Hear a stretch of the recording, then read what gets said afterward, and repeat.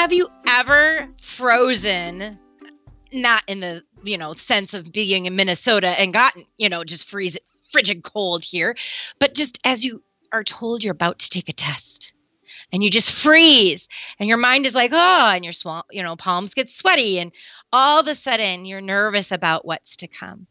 I'm Becky Pike-Pluth with the Bob Pike Group, and today's creative training tip is on the differences between formative assessments and summative assessments, and when should you, what's the purpose? When should you use each? And, the value behind calling it an assessment versus a test.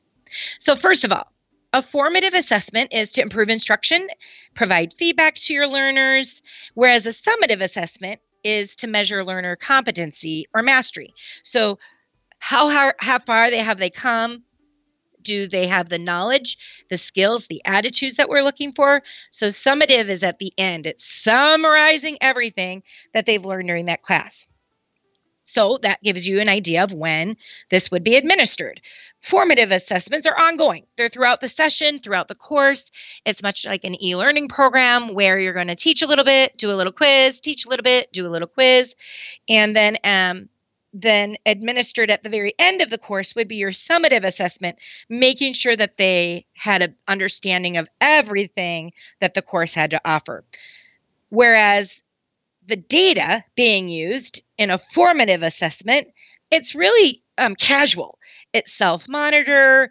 We're seeing our progress toward our goal. It isn't one of those tests or assessments that, oh, you got 10 out of 50, you failed. It's really a learning tool more than an assessment of learning at the end, which is more summative, which is gauging the achievement, making sure your course goals, your benchmarks are being met, and so on. And the final piece, to look at between the two is how that data is used by you, the instructor. Formative assessments are going to check for your understanding in order to provide additional instruction or intervention. So I might do a myth and a truth. All right, at your tables, there are 10 myths and truths on your table. Put them in the right pile. I mark, set, go. That would be more of a formative assessment after they split them up. I'm going to see where things are at. And if they get something wrong in the moment, I'm going to do a little teachable moment. We're going to cover that content there and then. So it's really finding out and doing that like kind of a human survey or assessment of where people are at with content as we're going through it. Whereas the summative assessment is going to be that certification piece. They have to do it on their own. Maybe it's for a promotion.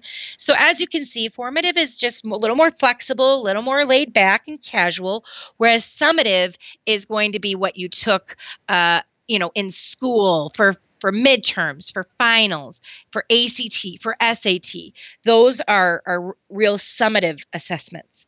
So 3 essential questions you need to ask yourself when you're deciding whether you need formative or summative is 1, what are the desired objectives and outcomes? Because if your desired objective is to make sure mastery occurred individually or verbally or by passing this test, you may need a summative. But if the desired objective is that they're able to discuss this concept and have an idea, well, that's just going to perhaps be a group discussion. That might be more formative. The second question to answer is, what's the current level of knowledge or competency?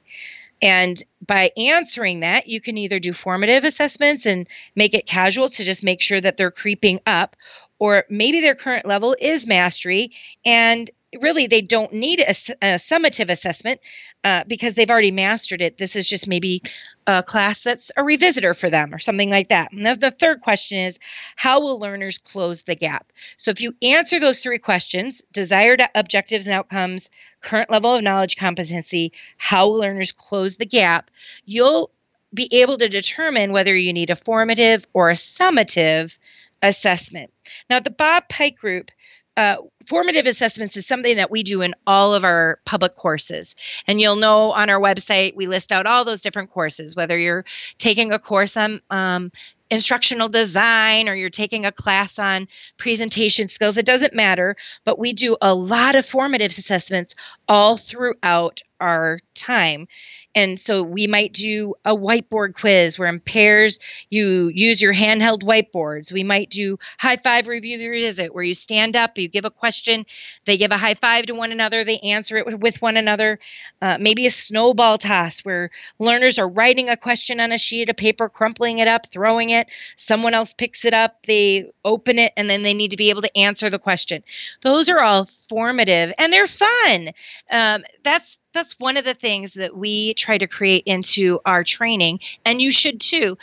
How fun can really take your training to a whole new level, but you can still assess learning in a fun way.